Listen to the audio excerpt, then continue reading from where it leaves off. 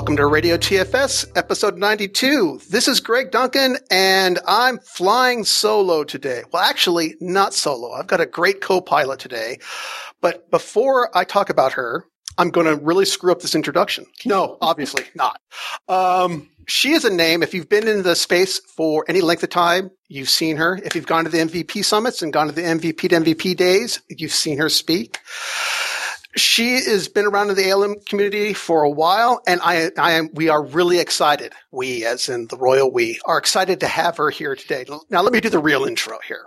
Angela Dugan is an ALM practice manager for Polaris Solutions, a small technology consulting firm based out of Chicago and St. Louis. She's been in the software development, She's been in software development since 1999, including 5 years as an ALM tools evangelist with Microsoft, which I want to talk to you about, Angela. I want to talk about what it's like to be in Microsoft and then leave. But let's go back to the intro. Angela also runs the Chicago Visual Studio ALM user group, is an active organizer, speaker at several local conferences, and is a Microsoft ALM MVP, is a certified Scrum Master, and SAFe program consultant. Outside of wrangling TFS, Angela is an avid board gamer, an aspiring runner, and a Twitter addict. She lives in a 1910 house in Oak Park, Illinois, and is constantly working on cursing at her husband, David. For more information about Angela, you can go to her website, www.tfswhisperer.com, or via Twitter at Oak Park Girl. So welcome aboard, or thank you for joining us, Angela. Yeah, thanks for having me. And I should add a point of clarification because the last part of that intro, I'm probably going to get crap from my husband. So we are always working on and cursing at the house together. It almost sounded like you said I was working on and cursing at him, which is absolutely not what's happening. Oh, that's funny. I actually, maybe I'm not living somebody, projecting onto other people what happens to me at all. Constantly working on and cursing at with her husband. Yep. Sorry, David. I know she's really not cursing at you. No. Good cover, Angela. Good. So, first, what I want to do, we're going to talk about Angela, about some of the things that she's been doing and some discussion points, but we do want to hit some of the hot news for the week. Part of I think the biggest news, and I really want to get your feedback on this, is they released Team Foundation Server 2015 RC2. And what else did they do as part of that release? What else did they say, Angela? So one of the important things they did say was that while Visual Studio and the IDE tools are coming out on July 20th, they're actually going to be pushing back the date of when they released TFS 2015 RTM. So that was kind of the big news in that Brian Harry blog post. I don't know if everyone who's listening has had a chance to read that yet. They kind of actually hid that because, I didn't see that. I saw the post. I thought, cool, RC2 is a little bit early or, getting close to the RTM for that. And then I started seeing some of the chatter that they pushed back TFS 2015. I'm going, what? Yeah, huh? Same thing happened to me. Like, I had sent out a couple of tweets about like, oh, hey, did you hear it's coming out on the 20th? And then I read it again and I was like, oh, wait, he actually said they're pushing back TFS. And, I got to say at first I was a little disappointed because, we're all excited about it. But then when you really go back and kind of reread that post, I mean, I've always thought that team was pretty awesome. And of course, I'm a little biased because I used to work at Microsoft on, the evangelism team for that stuff. But I just think his transparency is great. We just kind of put it out there and said, hey, listen, I don't think this is the best product we could release. And so I'm holding it back a little bit. And I honestly think that's a pretty awesome way to do it. He is scary and how kind of transparent he is. I love his posts about, we kind of screwed up this release and here are all the details on how we screwed up, but how we're going to learn for the next time. And what I love is the back chatter on how, like everybody is saying, they're pushing back the date for this and it's fine. Yeah, absolutely. And, especially because they've always had a really, really kind of open way of sharing things and not only saying, hey, it's not ready for prime time, like, quote unquote RTM, but there's a release candidate out there and they encourage you to use it. I've been on it since I've been kind of dog fooding the bits for a little while now as an MVP, but they're really supportive, right? If you run into issues, they will absolutely help get you through them. So that's what I've always really appreciated about them, that, they encourage you to use stuff early, but they also put themselves on the hook to support it. Angela, you and I are on the ALM Champs mailing list, and I have to agree with you.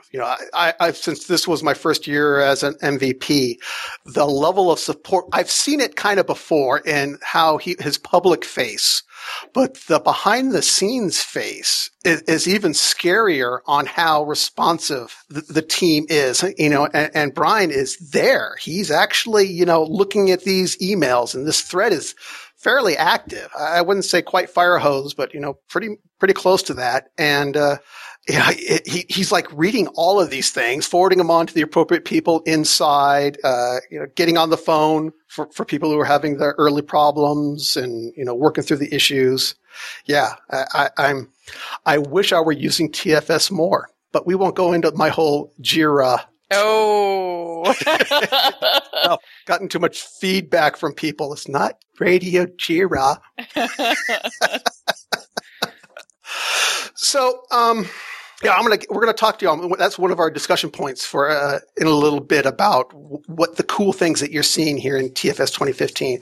But the next thing is we do, especially since we've been on a greater cadence, the VSO team did a new release. They're still on a hot release cycle, which kind of is pretty awesome. Actually, the fact that, they're still working on and trying to get TFS 2015 out, and the VSO team is still kicking it, doing some pretty significant upgrades from simple but really nice to have card coding, card coloring. That's easy for me to say.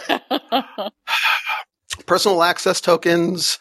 So if you have an application that needs to talk to your repository, adding work directly to a sprint. These are actually, as much as I'm going to hate to say the J word, but these are some of the things that are actually in Jira that are kind of nice. You're right there on a board and you just want to, add an item real quick. Pow, you do that. If you're in the middle of a sprint, you can just add an item really quick as they come up.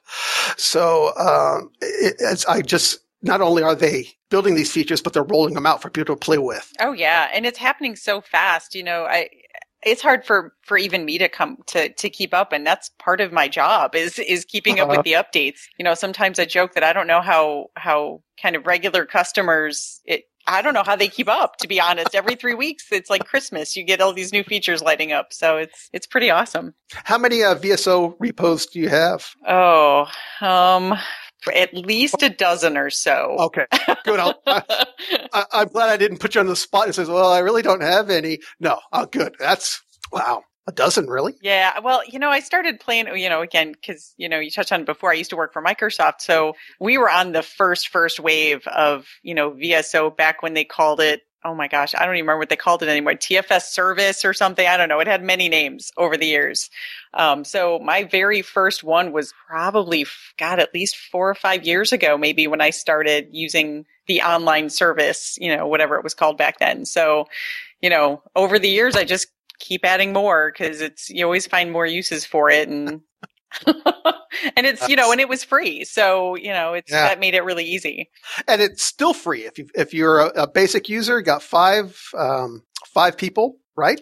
You can basically, if you're out there listening and you want to see what we're talking about, you can sign up today. Absolutely. And you know what? There's probably folks who have MSDN through work that don't even know they have it. I mean, with most of the clients that I work with, I'll say, hey, you guys have Visual Studio. You have MSDN, right? And they'll say, yeah. And I'll say, well, you're using your free SO. And they're like, what are you talking about?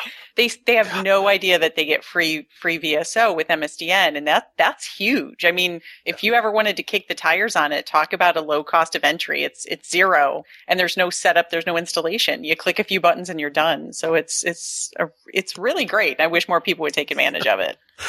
That is a drum that Martin and I beat all the time about your free Azure minutes. If you've got an MSDN subscription, it's just you're throwing free money away if you're not utilizing that. You get so much with MSDN. It's scary. Right.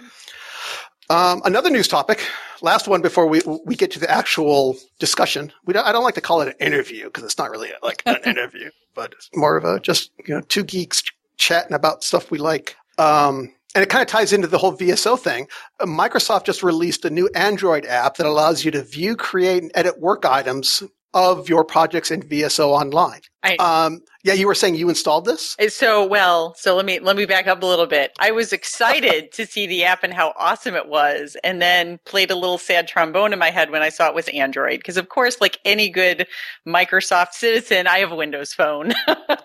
But I should say that there is a Windows Phone app. There are actually 2 Windows Phone apps from Microsoft Garage. One of them I had been using earlier, which is the Work Item Studio, but that's only for work items, right? And and then just by kind of clicking around, I accidentally found one called DevSpace, which is another VSO app for Windows Phone. And it does kind of lightweight work item stuff. And it also does some stuff with builds. You can queue builds. But I got to say, even when you kind of combine those 2 Windows Phone apps, they don't look half as good as the Android one does. But I guess I'm kind of used to that being in the Windows Phone world. So, I should make sure and tell my husband about that because he's got an Android. Okay. Yeah, same thing. I've got the Windows Phone and my wife's got the Android. My son's got the Android.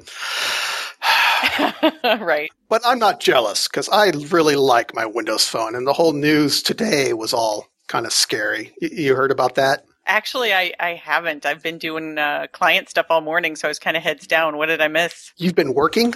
Silly you. What are you thinking? They actually did a big layoff. They are going to be doing a layoff. They're up to 7,800 people, mostly focused in the phone division. They're going to take a $6.8 billion write-down over the Nokia services. Oh, wow. So, and Satya sent out Satya, like he and I, hang out and drink beer. You guys are tight. Send out a memo to all the internals and to the public saying, we're not dropping Windows Phone. We're refocusing and targeting specific markets and specific areas in the phones.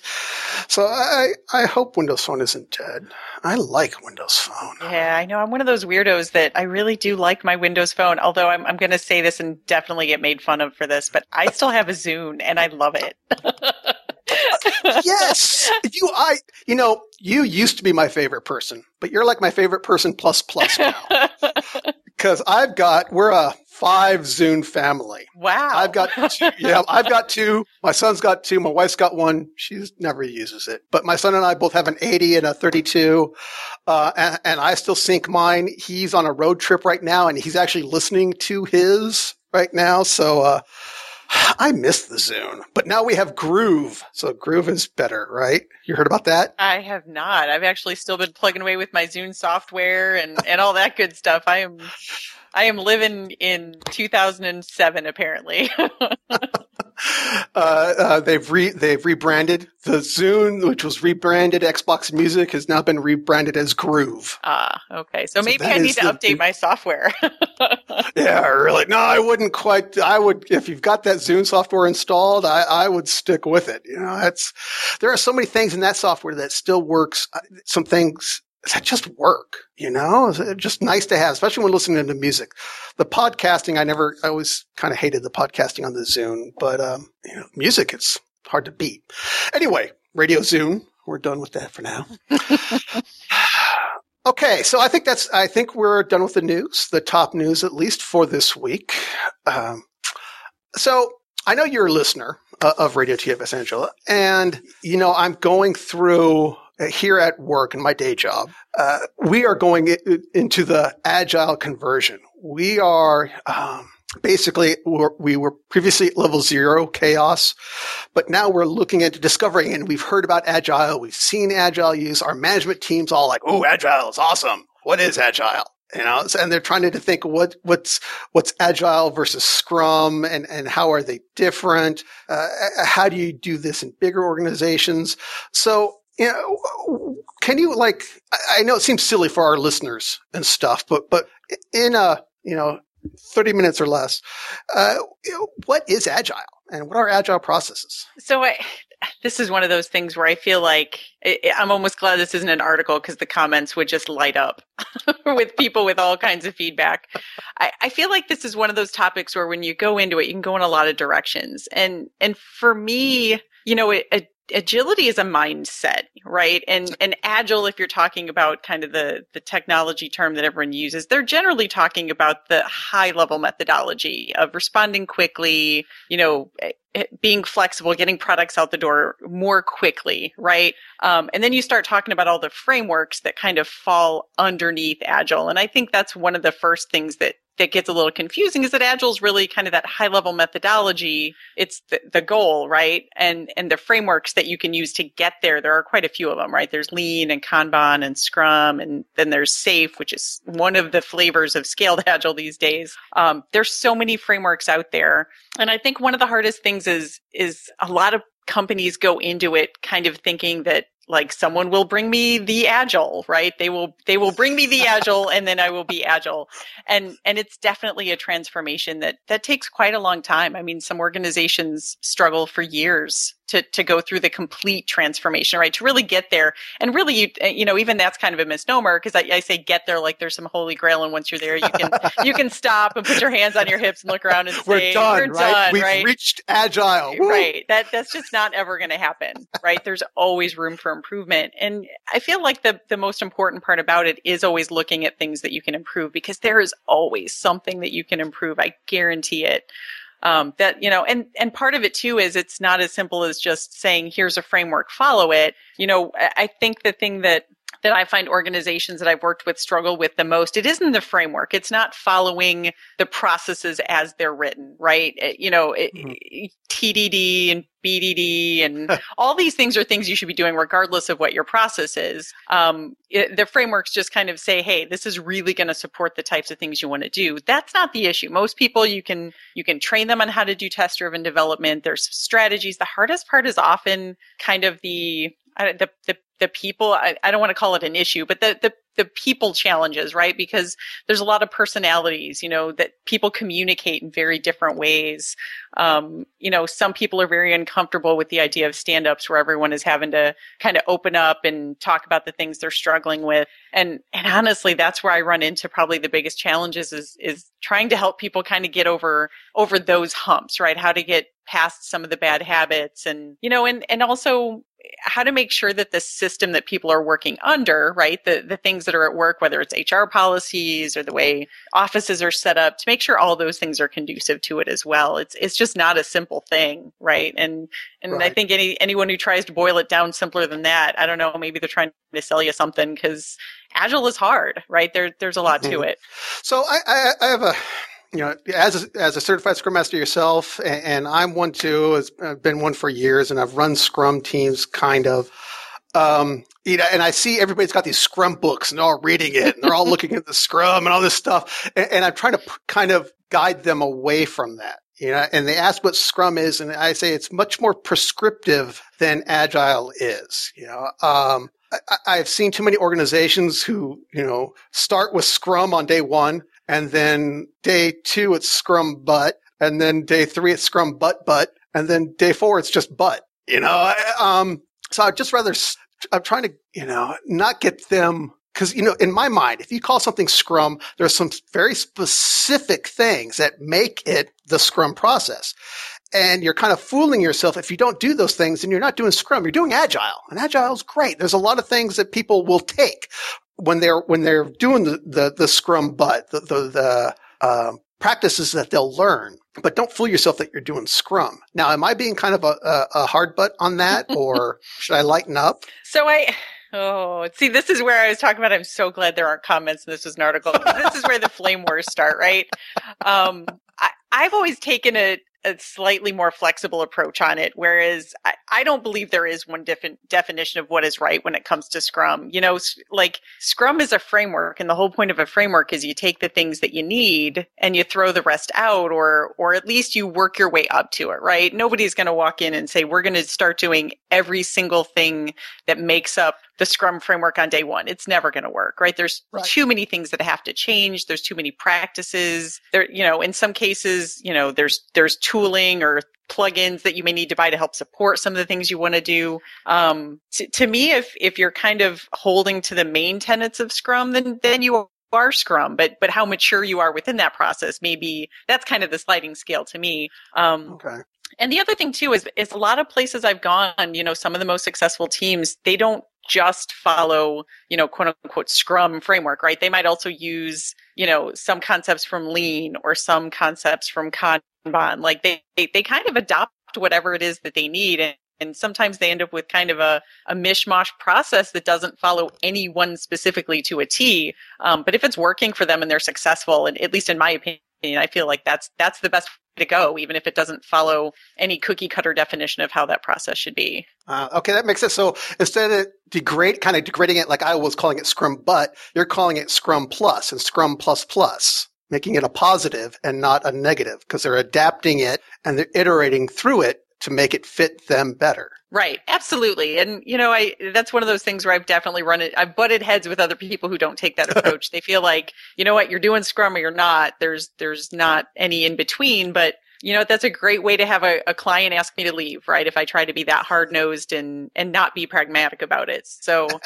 you know, sometimes you just have to do what's right for the customer, even if that means, you know, giving some wiggle room on it and working your way into doing it right. It may take a little longer, but if everyone is happier, that's kind of the end goal is, you know, you want, you know, happy, content developers that are, you know, motivated and challenged and all those good things. You don't want people to be frustrated. Right.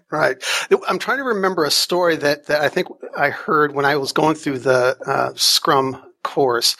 I think there was a difference between the pit bull and the sheepdog. You know, the pit bull just grabs on and won't let go, and this is just the way it's going to be, and there's no other way.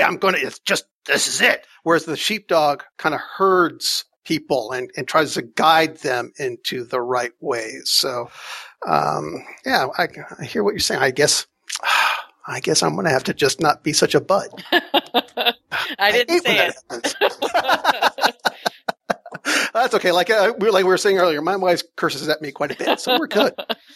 So you mentioned SAFe. That's capital S, capital A, capital F, lowercase e. What is SAFe? So SAFe is one of the, and I'm going to say one of, because it used to be, at least as far as I knew, that was it when it came to scaled agile. But now there's many flavors of scaled agile. SAFe is really just kind of one of them. So I first heard about SAFe, I think, God, it was like at the ALM Forum conference out in Seattle, like 4 or 5 years ago. Dean Leffingwell was actually giving the talk, and, you know, he's kind of the father of SAFe, right? The way, you know, Sutherland and Schwaber were kind of the fathers of Scrum. And, you know, I remember the first time I heard about it, I was like, wow, this makes a whole lot of sense. And, you know, essentially what he's talking about is how, you know, when you have really, really large organizations, Scrum as the kind of only and core framework is never going to work. It'll work great for the lowest level teams, the people who are at the end of the day are kind of pumping out those lowest level product, you know, components. But at the end of the day, you still have people who have to do annual budgets. You still have to have people who have to do system coordination between all these different pieces that are getting deployed. And, you know, if you have 1,000 developers, you know, that may be 100 teams, you know, how do you just only do Scrum there, right? And so I know there's a lot of FUD out there about SAFe, and, you know, SAFe is for people who can't do Scrum. And, you know, after spending a week with Dean, I actually went out to Colorado. I took the training because I'd heard all the FUD, right? And I'd been through Scrum training, and I was a fan. I'm like, you know what? I want to go to the training because I want to hear what he has to say, you know, and I want to be able to speak from experience and not just say I don't like it because I read blog posts from people that I, you know that don't like it. And I really came out appreciating it. You know, there were a lot of large customers at that training with us. So it worked really well because they kind of paired up consultants with customers that we could help them solve their problems using SAFe. And it borrowed on, you know, Lean and Kanban and Scrum. So SAFe is really just borrowing from those 3 different frameworks so that certain levels of the organization use different concepts from those different agile methodologies to just do their job better. You know, that's kind of an oversimplification. Right. But at the end of the day, that's what it is. You know, if you read all the stuff online and you look at the big diagram, it's kind of scary and it looks overwhelming. But when you just boil it down to nuts and bolts, that's really all it is it's finding a way to coordinate between Scrum teams, how to make Scrum of Scrums effective when you have, you know, dozens or hundreds of teams as opposed to just 3 or 4. And it was definitely, it was really eye opening. And, I got to admit, I haven't had the opportunity to work with a customer that has 1,000 developers. So I could definitely see how you would need, something above and beyond Scrum if you're at that higher level trying to coordinate across all those teams. Now I'm going to put you on the spot here because we didn't put these in the notes. So, you can throw stuff at me. Okay. Microsoft has a lot of developers, especially on like the Visual Studio teams and, working on VSO and TFS and that kind of stuff. I know they're agile, obviously, well, at least in the release sense, they're agile, in the communication, they're agile, and the .NET group and the .NET framework, different organization or different part of the organization, but they're doing, the sprints and everything else. So how are they so agile with so many developers and so many releases and so many products? Do you know? I feel like I'm going to get dirty looks the next MVP Summit because I know they released they released like a great video and white paper on how they do Agile, and it's been on my list forever, and I have not read it. I know I'm so bad. No. Actually, I'm going to get the bad looks because as I talk about this and you say that, it's like, oh yeah, I think I've mentioned that in previous shows. So I've already asked and answered. Oh well. Well, I'll hunt down the show notes and make sure everybody gets a chance to look at that. But yeah, well, that's what I get for going off script. Huh?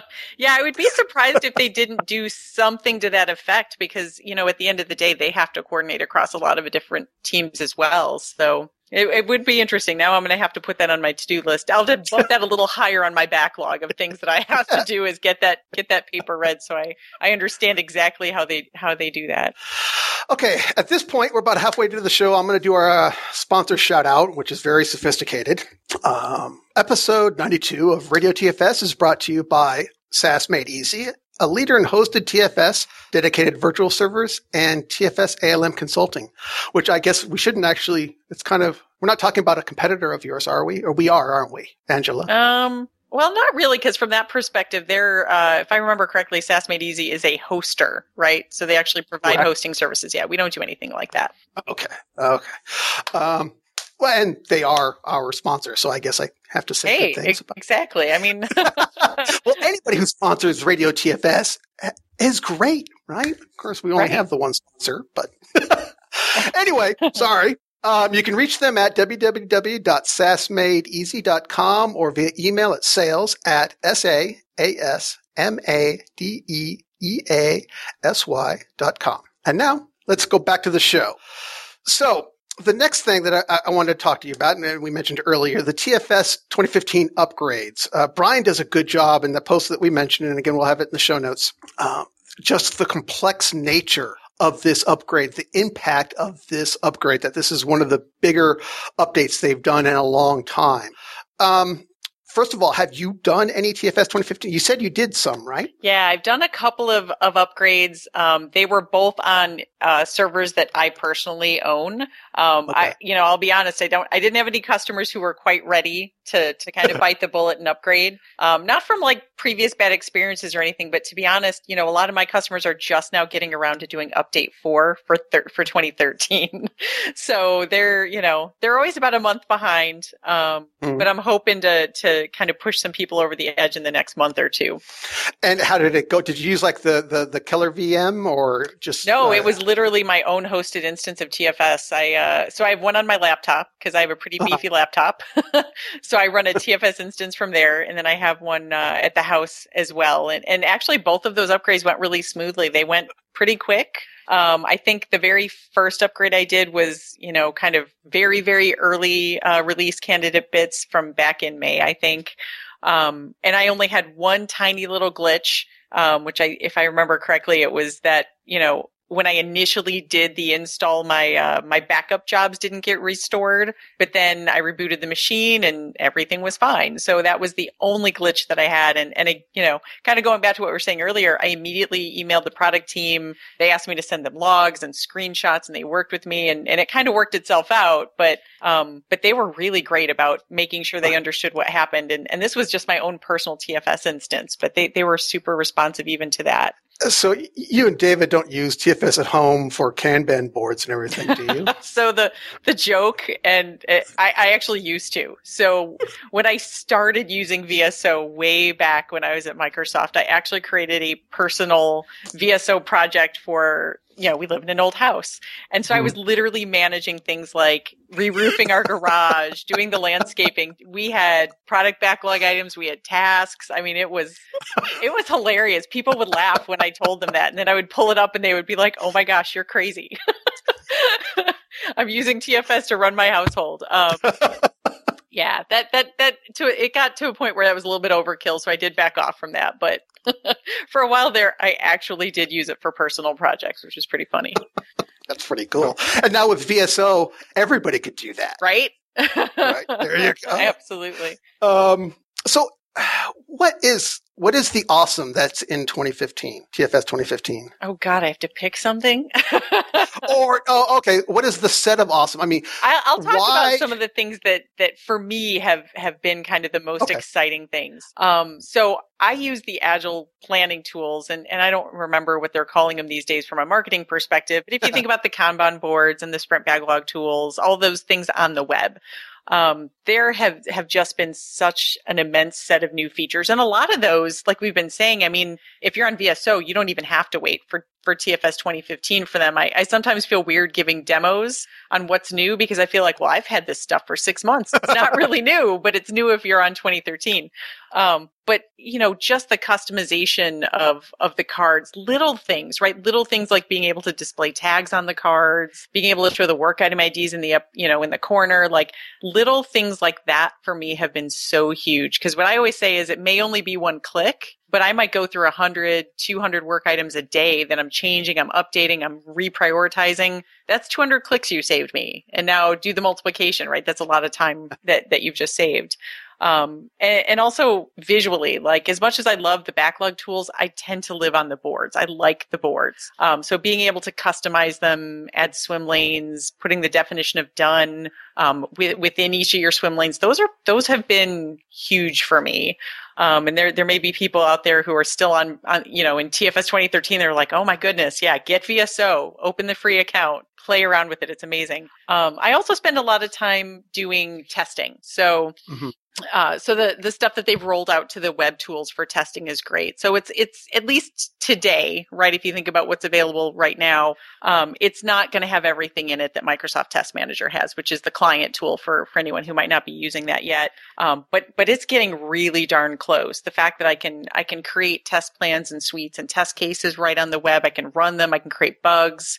That's pretty huge because sometimes you don't want to have to install a bunch of client tools on a machine just to run some tests. Sometimes you want to be able to switch machines really easily. So that, to me, the stuff that they're doing around the test side has been really great for me. And probably the biggest thing I think that's really going to kind of blow people's minds has been around build. Right. So I was lucky enough that I somehow sweet talked my way into the Ignite conference, working at the VSO booth. So I got to work with the product team at Ignite here in Chicago. And it was great because, a lot of the sessions were overbooked. You couldn't get in, but I was at the booth all day with the product team. So I could just, grab Chris Patterson and be like, hey, come over here and let's talk about Build Be Next.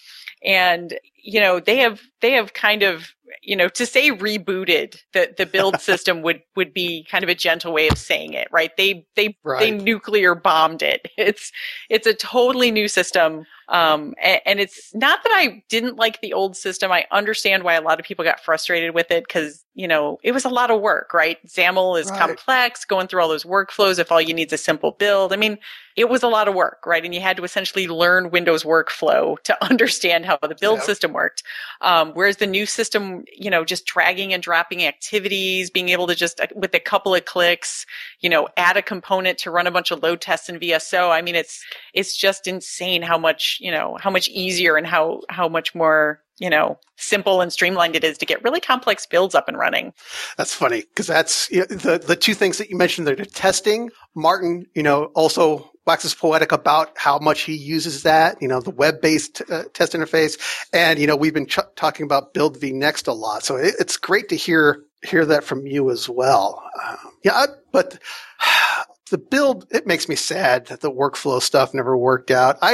Since I first saw Windows Workflow, when they first introduced that back in the Vista timeframe at that, PDC or something, I thought that was like awesome. I was like, every work process can be defined as this kind of, flow. It becomes self-documenting and, but it never materialized. And I really hoped that the build, in 2013, the build process there would get the developers used to workflow and then try to push it out. But like you said, no, not so much. I think it's like the Zune. There's a few of us that really loved it and everybody else moved on and tried something else. But I know a lot of customers that, they went all crazy for TeamCity and they've been using TeamCity. And from what I understand, if, given the way the new Build vNext works, they would be really comfortable if they were to move over to Build vNext because it's a kind of a similar concept as to how it works, how you create builds. And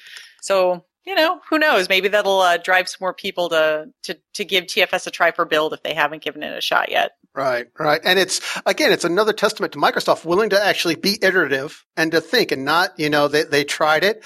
They, tried it with 2012, improved it in 2013, and they said, you know what? It's just not working. Yeah. They iterated and they retrospected it and said, you know what? We're going to shit can this and try it again. So, and like we always say, this is V3, right? Right. Yep. So people, first of all, real quick, we're actually running a little bit at a time. We've got 5-6 minutes. We try to keep it about 45 minutes or so. Sure. And there's a couple things I want to make sure that we definitely hit on. But real quickly, should people wait I'm the TFS admin because I was the closest to the box and I was the one that upgraded and, I am an ALM MVP. But even before that, I was the TFS admin. Should I wait? Who should upgrade? Who should try 2015? Or should we just, if we really are interested in playing with it, should we just go to VSO and play there?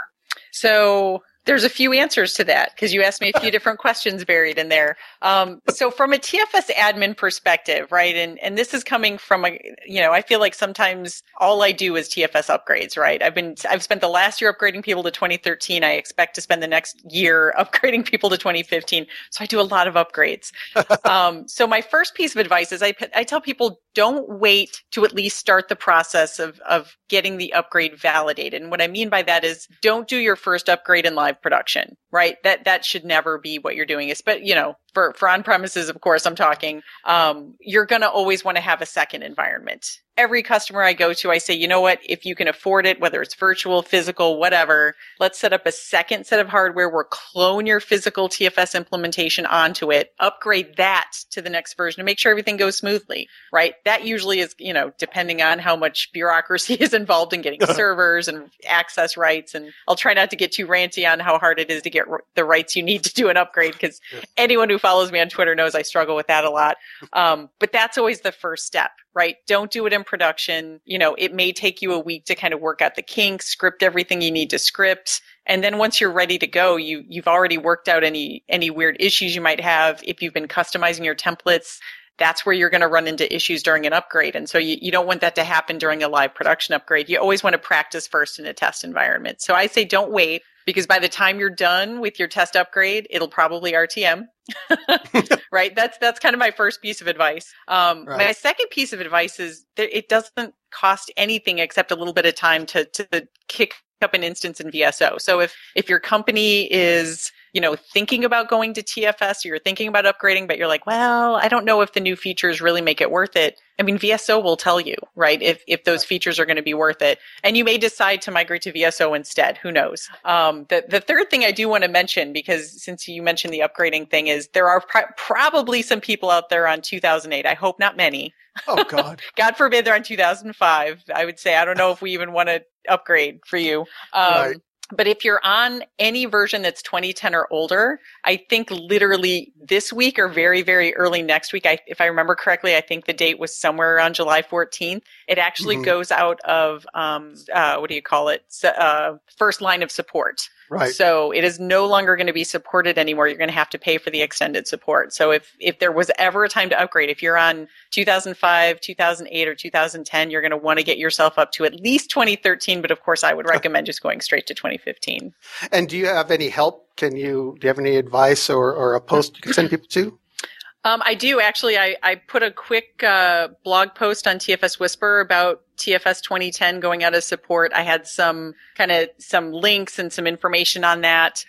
For some customers, and I'm going to put this out there because this is another one of those benefits that Microsoft customers have that they often don't use, like MSDN.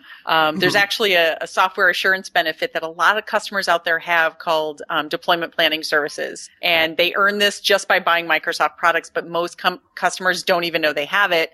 And essentially it gives you free consulting credit to have someone come to your organization and do kind of health checks, assessments. And one of them is a TFS upgrade assessment. So it can, bring a company like ours in to spend, up to 5 days on site saying, here's how you're set up. Here's some things that are potentially going to be issues if you try to upgrade. Here's a roadmap for getting upgraded. So that's a really good way to, for free to have someone come in and kind of get you kicked off on that. Nice. And I'll make sure I put that link in the show notes. I think we actually talked about it. Was it last show before last? But no, I thank you for that because actually I don't think we talked about that part of it. So, okay. How long have you been a VSALM MVP? This is almost the end of my second year. October 1st is a renewal. So if I get renewed, it will be my third year as an ALM MVP. And I'm really hoping that I've earned it. You're an October MVP too, yep. Huh? Okay. Yeah, I know. It's kind of like this is my first year. I'm just like by chewing my fingernails. That's why we're kind of been so active with the Radio TFS is, I need to get some numbers. A lot of our listeners aren't MVPs. How do you feel that you became an MVP? What advice do you have why should they become an MVP and how can they go about it? Sure. So I became an MVP, honestly, just by being a really passionate, active member of the community. There are people who will run up to me like, oh, of course you're an MVP. You used to work for Microsoft. And what I say to them is, I think it might have been harder for me to get into the program than someone who didn't work at Microsoft. Maybe specifically because they don't want people to think that you get any kind of favoritism because I had to work my butt off to earn that. So just to give you an example of the kind of things that I do. So, I run a user group. I'm really active on the MSDN forums, answering questions.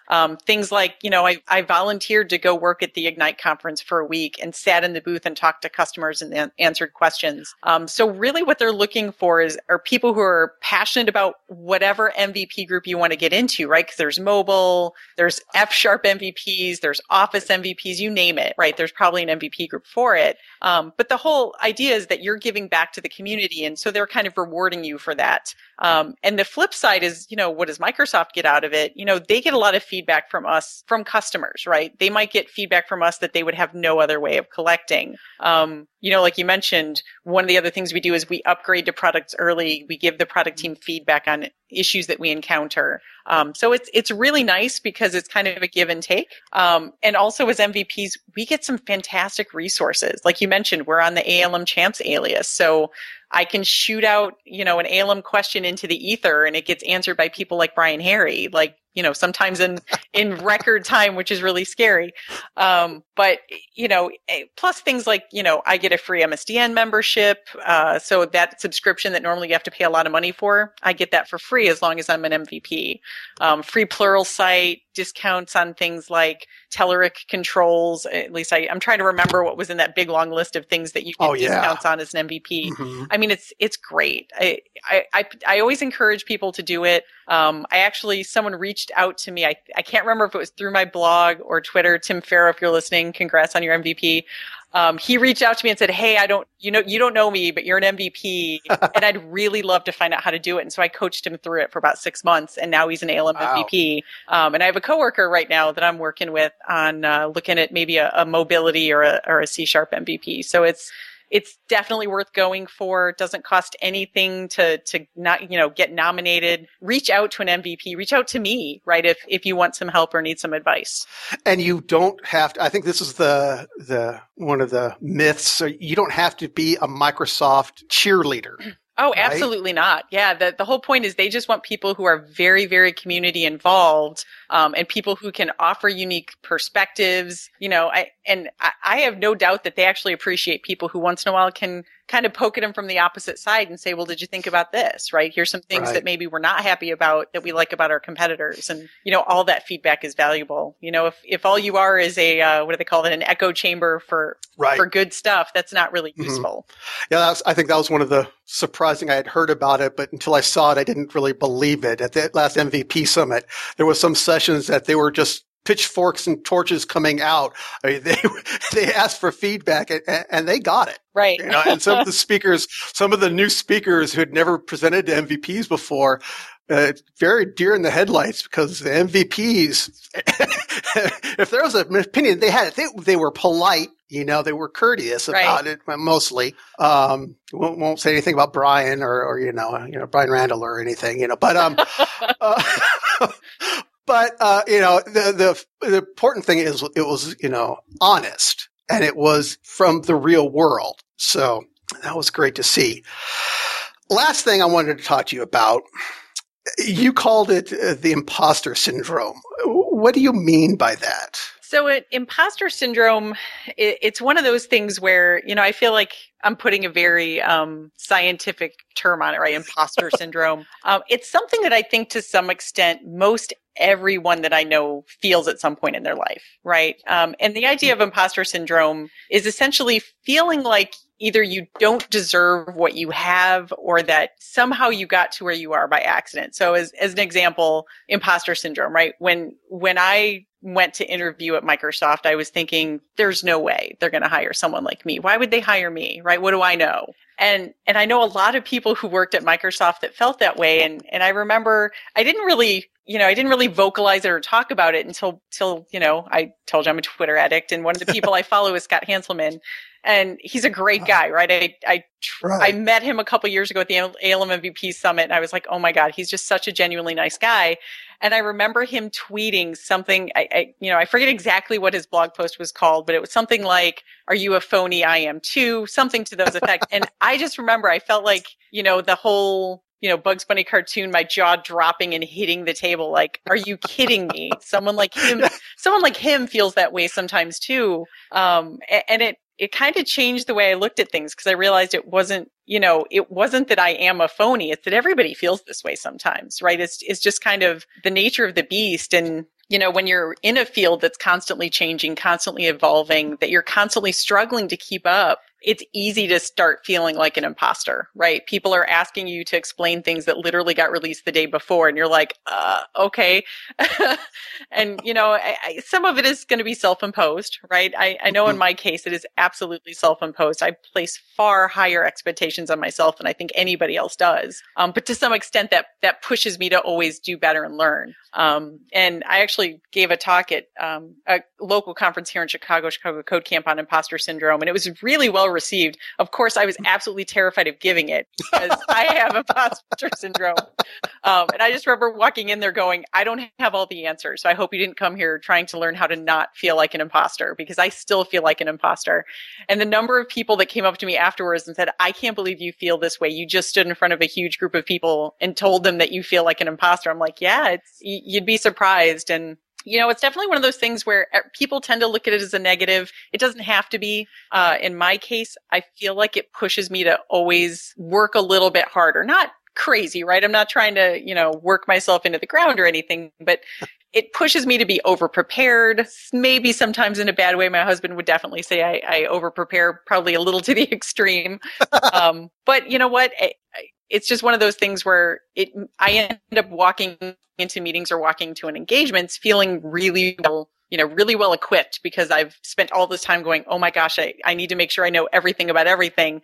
And I never really get there. But it allows you to discover new things, right? I can't tell you how many times I've been researching something and then run across 5 or 6 other really amazing things. So it just kind of pushes you to learn and pushes you to explore. So it's definitely something that I know a lot of people struggle with. I'm actually giving the talk again next month at that conference in Wisconsin. And so it's funny how it's only been 2 months since I gave it and I already have a lot of new material to add to it. So you're more of an imposter than you were before? Well, just more experiences, right? Like I'm probably going to bring up the fact that I got asked to speak on Radio TFS and was like, "Oh my god, why would they want to talk to me?" Right?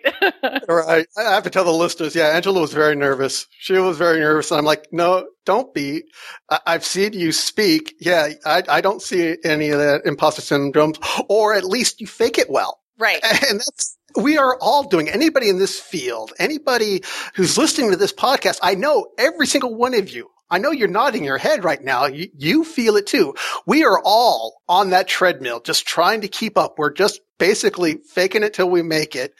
But we never make it because the field is changing out from underneath us. It's all right to not know everything or feel like you not know everything because truthfully you don't. And we never will. And we never should. And that's what makes our field so fun and exciting. Right. That's the great thing about it. If we knew everything, God, how bored would we be in like 3 months, you know? But in 3 months from now, how much is going to change? Right. So, wow, I got all wound up on that one, didn't I? It's an engaging topic. It's one of those that once you kind of open that can of worms, everyone wants to talk about it. So, hopefully we've spawned some really good conversations for the people that are listening. Absolutely.